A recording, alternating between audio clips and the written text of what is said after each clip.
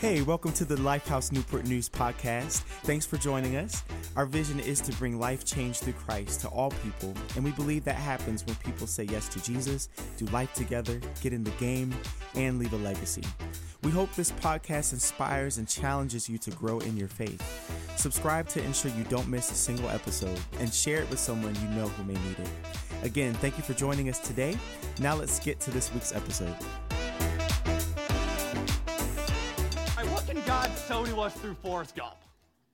What can God speak to us through this guy that was not expected to do anything with his life, but lived an absolutely insane, uncommon life? What can we learn? I want to give you, not shockingly, three thoughts today about what we can learn through this movie, Forrest Gump. The first thing's this: you can't control your circumstances, but you can control your response. Here's the thing: if anybody had the right to be a victim, it was Forrest. Low IQ, no father in the home, physical handicap, learning disability. You typically, in our culture, put all four of those things together, and it is a tornado of disappointment many times. It does not end well. And if anyone had the right to blame, if anyone had the right to say, my life is going to go in this direction because of the hand that I have been dealt, it was Forrest. But what I love is you don't see Forrest doing this. You don't see him saying, well, I have these circumstances, therefore it's going to dictate my response. You know, it's crazy in Scripture. One of the things you see that Paul, when he was describing the fruits of the Holy Spirit, essentially the fruit of somebody that is filled with the Holy Spirit of God, one of those fruits that shows as you're filled with God's Spirit is you have the gift of self-control. Essentially saying you have the power to decide. Can you say this with me? I have a choice. You have a choice, and for some of you, this is actually going to be the step of breaking generational curses, of realizing the power is actually, especially as a Christ follower, if you're filled with the Spirit of God, one of the things He gifts you with is the ability to have self-control. In other words, the ability to make choices that are God-honoring and benefit you, instead of giving in and saying, this is what I have been dealt. And for some of you, this is your reality. You look at the hand you have been dealt, and you can honestly say, compared to this and that and the other thing, this person, that person, the hand that I have been dealt with is not the best. Maybe you have a learning disability. Maybe you've got a physical handicap. Maybe you've got this generational cycle of growing up in homes that are built on addictions and the cycle of divorce and relationships, or this next man coming in, next girl coming in, and it's just been insane, and you've gone into that same pattern, and you've even said, it is what it is because this is what I've been given. But what I want to encourage you with is this thought: you can't control that, but you can control you. You have the power to control, not because you're great, not because you're God, but because He's given you as His follower, His Spirit to be inside of you, to cultivate as you follow Him. He gives you the ability then to have choice. It's so funny. We can say, I want freedom. And what that means is you want to do what you want to do, and typically whenever you do what you want to do, you end up doing exactly what you don't want to do. It's like, I want freedom to do whatever, and you have that freedom, and then you are enslaved. I want the freedom to drink. Now you can't stop. I want the freedom to date and be with girls. Yeah, well, now you can't just sit with one. It's crazy how when you shout for freedom, what that can sometimes lead to is enslavement. So here's the thing, though. We have a proclivity inside of us, just to let you know. There's a root why so many of us, instead of taking responsibility, we want to blame. And it goes all the way back to Genesis chapter 3. Sometimes to know why you are the way you are, you have to get to the root. And when you go back to the root of humanity, many of you know this story, but it's Genesis 1, Genesis 2. God creates. He creates the world. He creates people. He creates relationships, marriage. He says, be fruitful, multiply. He put them in His garden with so much to satisfy them. There was one tree. God said, that one's off standard. Of course, Satan comes and says, ooh, that's the tree you need. And God's being mean because he doesn't want you to have that tree. God actually is holding something back from you. Did God really say that? And what does Adam and Eve end up doing? They end up eating from the tree. God said, the one tree, probably millions of trees. But God said, nope, because that's y'all, but that's not their story. That's our story. It's crazy because God doesn't want me to have any fun. And it's like, well, he's given you a place if you want to be satisfied sexually. He's called that marriage. Where you think he's getting more and more from other places when actually it's found in God's design. But here's the thing, Genesis chapter 3, he goes in and Adam and Eve eat the apple and then starts the blame game. Because God, see, here's the thing, right? Let's go and read Genesis 3. It says, he's asking him a question. Have you eaten from the tree whose fruit I commanded you not to eat? And the man replied, well, it was the woman. It's crazy woman, God. And then he doesn't just blame the woman, he blames God who gave the woman. So he blames his spouse and he blames God. Well, God, it's your fault. God, it's this woman you gave me. Right? But then, too, it doesn't just stop there. The woman's like, oh, blaming me? It was not me. It was the devil. Right? And people love to blame the devil. It was the devil. So you had the blame game going on. He said, what you've done, the serpent deceived me. That's why I ate. Here's the thing. The blame game is something, unfortunately, we have this proclivity towards. But here's the thing. As followers of Jesus, we don't blame because we follow the example of Jesus, who if anybody had the right to blame anybody or to blame something, it was him. But Jesus took responsibility. He did not say, well, these people are crucifying me and I made them. I'm not going to die for them. No, he got up on the cross and said, I will even bear the responsibility of something that wasn't my fault. And as a follower of Jesus, that is what we're called to do. Yes, some of you, unfortunately, you've been dealt bad hands. You have been dealt hands that are heartbreaking, that if it was put in the same movie as Forrest, would move our hearts just as much. But what I want to encourage you with, and maybe even start the change within you today, is to say you do not have to be a slave. You do not have to not feel like you don't have a choice. You can change. Because the same Spirit that was in Jesus Christ when he raised from the dead is within you. And one of the fruits that the Spirit of God gives you is the fruit of self-control. It's even found in that word responsible. Response, able. You are able to respond. And here's the thing. I don't find myself as having many things that I can have a good authority to speak on most of the time. But just as an example in my life, where I can honestly say, if I wanted to run from the call of God, I'd have a good excuse. Hey, do you want me to preach? Okay, yeah, I stutter. Now, I know what some of y'all, well, John, you don't stutter that bad. John, it's not that bad. When you get up there, you go. You weren't there 14 years ago. You want me to show you some of my previous sermons? See, what y'all see now is probably some confidence, some boldness, some maturity, some trains of thought. You weren't there 14 years ago when I was out in front of my apartment at my first youth pastor position, looking up into the sky and cursing God. Because I could barely get up on a daggone mic and stage and speak intelligible words because of I could not speak.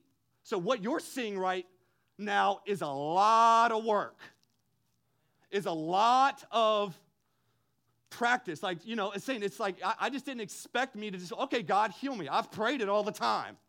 God, heal me. But do you know what has got me to this point is me working in partnership with him, of me doing speech therapy, of me trying to say, where are my pressure points? So when I hit a pressure point, I find it. Is it my throat? Is it my mouth? Is it my lips? Is it my teeth? Is it my tongue? Where is it? And working through those words.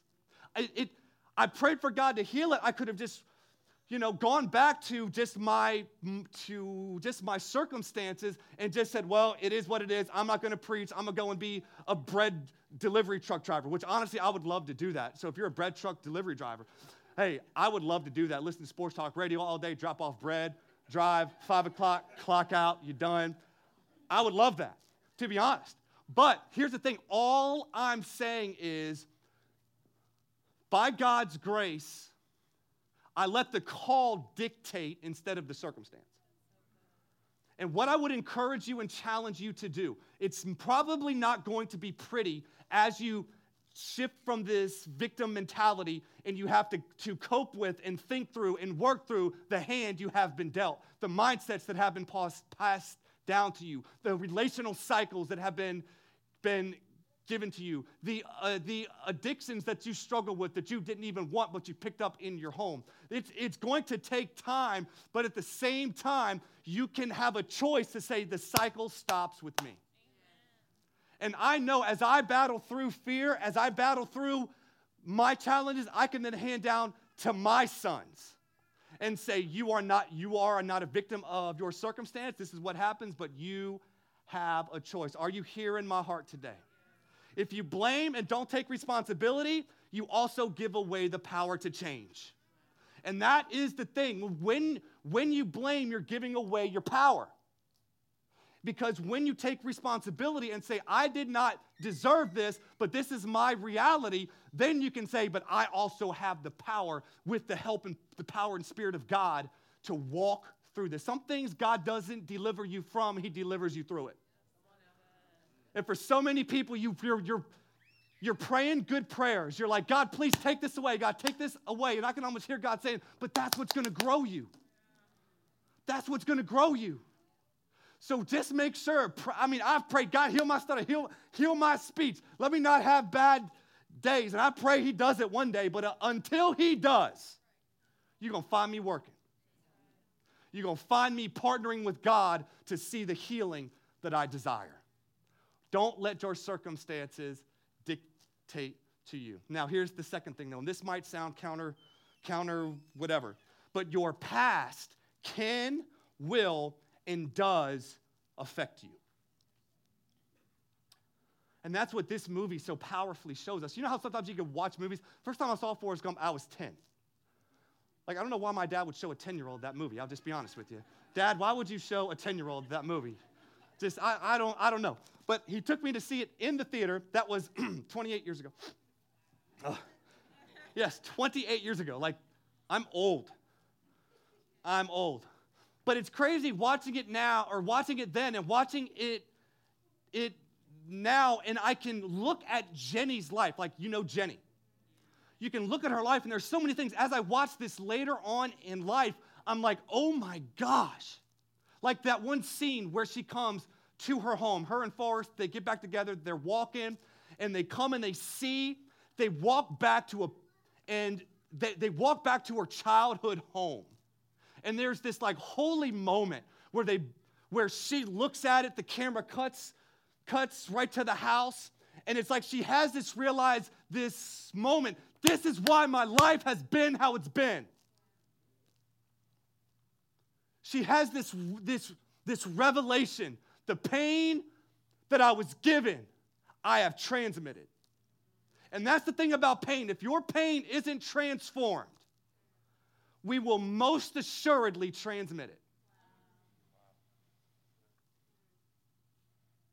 Pain that is not dealt with will be handed down.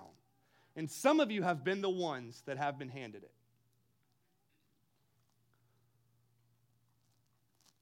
The thing is this with pain. Pain is inevitable. That's what religions try to make sense of, even Christianity. Why is there suffering? Why is there hurting? Why is there brokenness? If God is so good, why is there so much fill in the blank? And the thing is this, right? We can try to talk about it. We can try to spiritualize it. We can try to scripturalize it. We can try, but there are just some things on this side of heaven that we will just not have clear answers on. I cannot tell you why bad things happen to good people, but let me just share this with you. None of us are really good people because we've all sinned against God. I'm just saying, okay? You're judging that on your standard of good, not God's. Just throwing that out there. But But the thing is, why do bad things happen? But the thing is this, it's not what happens, it's what you do with what happens. And there comes a point where you acknowledge your pain. You don't stuff it, you don't defend it, you don't just, oh, that didn't, because Christians are so good at that. Oh, just, this too shall pass. And they feel like they're quoting the Bible. That's not in the Bible. I hate to bust your bubble. I hate to feel like you've been quoting scripture to somebody, but this too shall pass is not in the Bible. That is a culturally made word to help with a good heart. It minimizes someone's pain. Okay? So that's why we need to say, okay, like, acknowledge your pain. It's like, don't be afraid to work through it. But there comes a point where you have to stop asking, why did this happen, and switch the question to 3 other questions. God, what do you want to do with this? How do you want to use this? And who do you want me to minister to for my pain? And that's how pain is transformed. That's how pain is transformed, and so it's not transmitted. So if you don't adequately walk through your pain and your trauma and all of those things, then you will inevitably, it will lash out to you, and unfortunately, it will lash out to those that are closest to you. And so that is why, like, you've got to be okay with saying you can follow Jesus and have a therapist. The church has failed at this because we can think, okay, you come up to the altar, you get prayed for, you get healed, and it's like you're just, you have no other struggles. And what I have seen is for most people, God can heal, He will heal, He wants to heal and take away desires and take away this, that, and the other thing. But sometimes, here's the thing, most of the time, God will work with you to see the change you want to see happen. There's a work that God does in you, and there's a work that God does for you. The work that God does for you is what you could not do for yourself. And that was Jesus Christ coming and living a perfect sinless life and dying in your place and for your sin and resurrecting on the 3rd day and defeating Satan, sin, and death. You could not do that, y'all. Y'all ain't perfect. Y'all ain't raising from no dead. Y'all ain't doing none of that. So therefore, you needed someone to do that for you so you can be in right relationship with God. And that's what your brother Jesus did. And He paved the way. He did a work for you so you can be in right relationship. And there's a work Jesus does for you. And then there's a work, here's the other word, a work that Jesus does in you. One is instant, one is continual. Meaning what Jesus did for you, you accept that by grace through faith. It is not of yourselves. It is a gift from God. It is received, not achieved. But the work that Jesus does in you is continual. It will happen till the day you die. The Christian word for that, the big theological word, is sanctification. Whereas you start to follow Jesus, you are on this journey of being sanctified, of being transformed into the image of Jesus. And that takes a while. That's where you work. That's why Paul said, keep in step with the Spirit. As the Spirit fills you, the Spirit will lead. And you need to keep in step with it, right? You need to...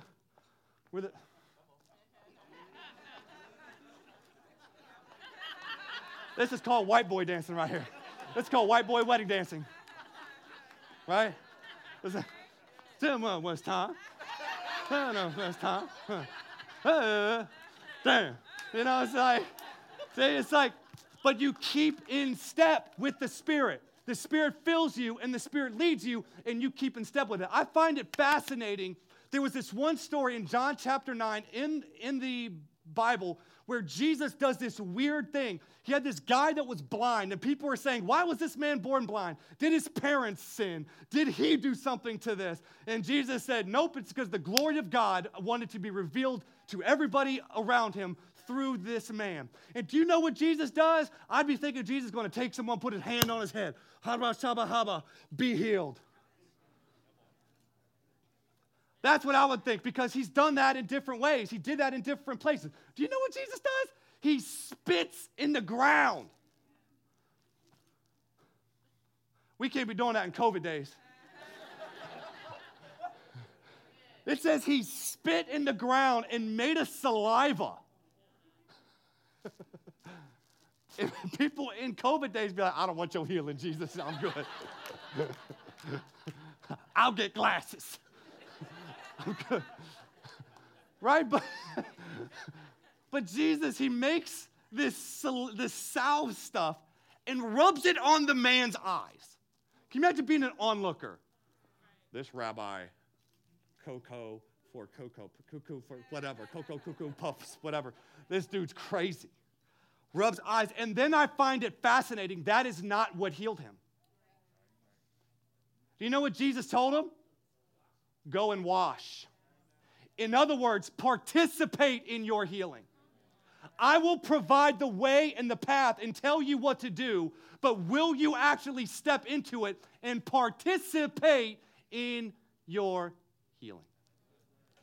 And it says he went and he washed and he could see, and the Pharisees were ticked. People were amazed. But what I love about that story is Jesus did not just heal him on the spot. He said, I want to work in conjunction with you doing something along to see your healing happen. And the thing is this, right? You are not responsible. Like, your pain is real. It is there. And some of you love Jesus. You're saved and struggling. You're saved and wounded. You are saved and hurt. And you become and sing songs. Oh, you know when we call your name. It's like you're singing all this stuff, but inside you still feel, and you're like, God, why am I still hurting when I'm singing? Why am I doing this? And it's because there's a work he did for you that saved your soul, that put you in heaven, that put you in right relationship with him. But then there's a work that he is going to do in you that will last the rest of your life. But for it to happen, you have to work in partnership with him. And what I want to say is that journey can look different for everybody. For some of you, that will look like getting a Christian therapist, just somebody to help you walk through your trauma, walk through your pain, to help you rethink areas and situations in your life that you have walked through and walked in, and you need someone to help you take those things and sort those things out and help you reframe them so you aren't living, you acknowledge the past, but you're not living in it and you're not living from it. For some of you, that's why I say I hate to put a right prescription because everyone's so different. But what I want to say is actively seek to get your hurt dealt with, because pain that is not transformed by the Spirit and power of God will be transmitted, and it will be transmitted mostly to those closest to you. And we can see that in the life of Jenny. Man, I'm hot. It's the second thing, the last thing here. God, like, one of the things that Forrest Gump shows me, God's love is relentless. Because honestly, when I look at Forrest Gump and his love for Jenny, like watching that movie, I'm like, why would he like her? I know he's not special. I know he's not all crazy. He's Forrest Gump. But I'm like, dude, there must be someone else out there. There must be somebody else out there that will like you. But what you see is in Jenny's confusion, in Jenny's chaos, in the insanity and pain and hurt of her life, Forrest's love for her was the consistent force. Where whenever she needed to go home, she went home, and guess who was there waiting? Forrest. Did Forrest look at her? Well, where have you been, and why have you left me, and why did you? You my girl. You my girl. You my girl. And it was just like, it just reminded me of God's love. Because the fact is, we're Jenny. We're Jenny. We're the inconsistent. We are the, what have you done for me lately, God? God, you hurt me. And then, oh God, I love you. I need help. I got this test. I got this job that looks really good. You know, we are Jenny. And Forrest is like God's love. It is relentless. Even one theologian called God God's love like the hound of heaven. Meaning that like you can run from him, but you cannot hide from his love. You can run far and wide, but his love is like a wave that keeps coming and crashing and going, and it is consistent. I love what the psalmist says in Psalm chapter 19 when he says this. Do we got verse 1?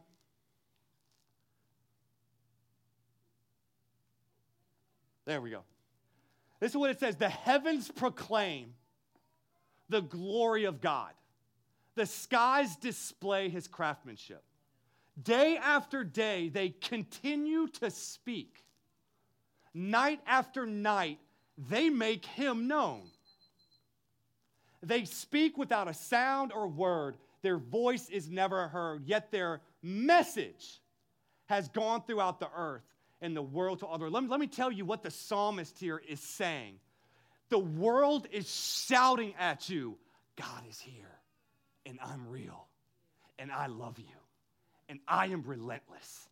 And you can try to go somewhere, but wherever you go, my voice is heard. Wherever you go, the message is clear. You are fully known by God and fully loved by him.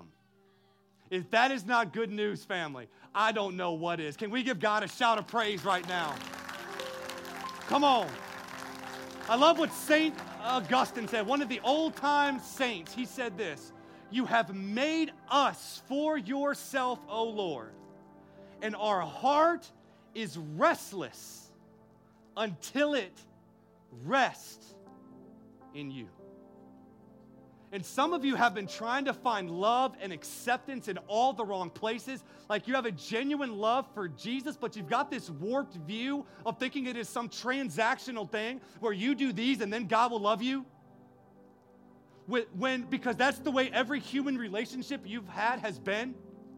When that is not how God's love works. It is not do enough good and then you achieve the love of God.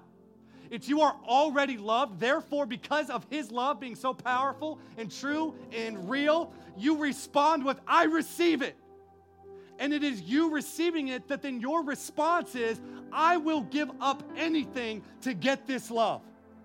I will change anything. It's this response that says, I surrender because your love is so real and true. And y'all, that is the good news of the gospel. That is the heart behind God's love being relentless. Creation is speaking, it's yelling, I'm here, I'm real, I want you, I want to be in relationship with you. And that is the heart of God. And you can see this playing out in Forrest and Jenny's relationship. When she goes off and goes and parties, he's home waiting. When she goes off and goes to this movement and that movement, she's there waiting. Or Forrest Gump is just there waiting. You my girl, I love you. Will you marry me? Like he's saying, I love you. And for some of you today, you've been trying to find home in all the wrong places. And today, God is saying to you, it's time to come home. And home is his love. And he is seeking after you. You know, I never really understood this until I lost my son at Busch Gardens. Anyone else ever done that except us bad parents? Where, you know, Chris and I, we were there. We had one son at the time. Jackson was like 3, and we were like, you know, we were in Sesame Street land, Elmo land, and chilling. You know, it's kind of in that playground area. We're chilling. Next thing you know, Jackson didn't know where to be found. And it kind of starts off like, where you at, buddy? Where you at? Then you're like, oh, crap. He's not here. So you kind of do the, you know, you know, kind of got that frantic parent thing going on, you know. And then after a little while, then it comes to outright panic. Where is the one that I love? He is lost. He is not near me. He's not in my love. So then that's when the switch flips to we become reckless parents. I don't care what y'all think. My son is lost. Shut up, lady. You know, it's like, you got an attitude. I would never do that, though. I'm a pastor. Never do that. But it's like, yeah, you are just like, you literally become reckless. And that song, Reckless Love, do you guys know that song? It never made sense to me until that happened. That's why God's love can sometimes be deemed as reckless. Because when he knows someone he created and loved is lost, he will do anything to get them. That's when you hear Jesus talking about these different parables, the parable of the lost sheep, the lost coin, the lost son. His heart is for the lost. So if you are lost today, his heart is breaking and wants you to come home today. You cannot escape the love of God. I love what Paul said. He said this, and I am convinced, everyone say convinced, that nothing, everyone say nothing, can separate us from God's love. Well, John, did Paul really mean that? Neither death nor life, angels, demons, fears for today, worries about tomorrow, not even the powers of hell can separate us from God's love. No power in the sky above or in the earth below. Indeed, nothing in all creation will ever be able to separate us from the love of God that is revealed in Christ Jesus our Lord. And Paul could write this because this was his story. Turned his back on God, going to kill Christians. On the way to kill Christians, Jesus meets him, knocks him off his proverbial high horse, blinds him, and Jesus says, I got the plan for you, buddy. I know you've been planning to murder my followers, but now the murderer is going to be the missionary. The murderer is going to be the one going out and saying, I used to be this, but look what God has done. God loves you, so he could write this because this was his story. And for some of you today, this is the story God wants to write in your life today. The love of God is relentless. It's here, and it is for you no matter how far you've run, no matter how much COVID has punched you in the face and you've run away from him and the church. His love is here. It is relentless. It is not coercive. It is not manipulative. It is simply here saying, I want you. Stop trying to achieve God's love. And here's the key word. Simply receive it. This is the good news, friends. Simply receive it. Stop trying to achieve what you've already been given. Stop trying to achieve or earn what's already free. Receive his love today. And I believe there are some people in this room. You need to receive it. Can you stand up with me today? We're going to close. Thank you again for joining us today. If you need prayer, have any questions about what you just heard, or said yes to Jesus, please reach out to us at lifehousenn.com or text 757-690-2401. We'd love the opportunity to pray for you and help guide you through the next step in your faith journey. In the meantime, we hope you'll join us next Sunday online or in person. For service times, visit lifehousenn.com.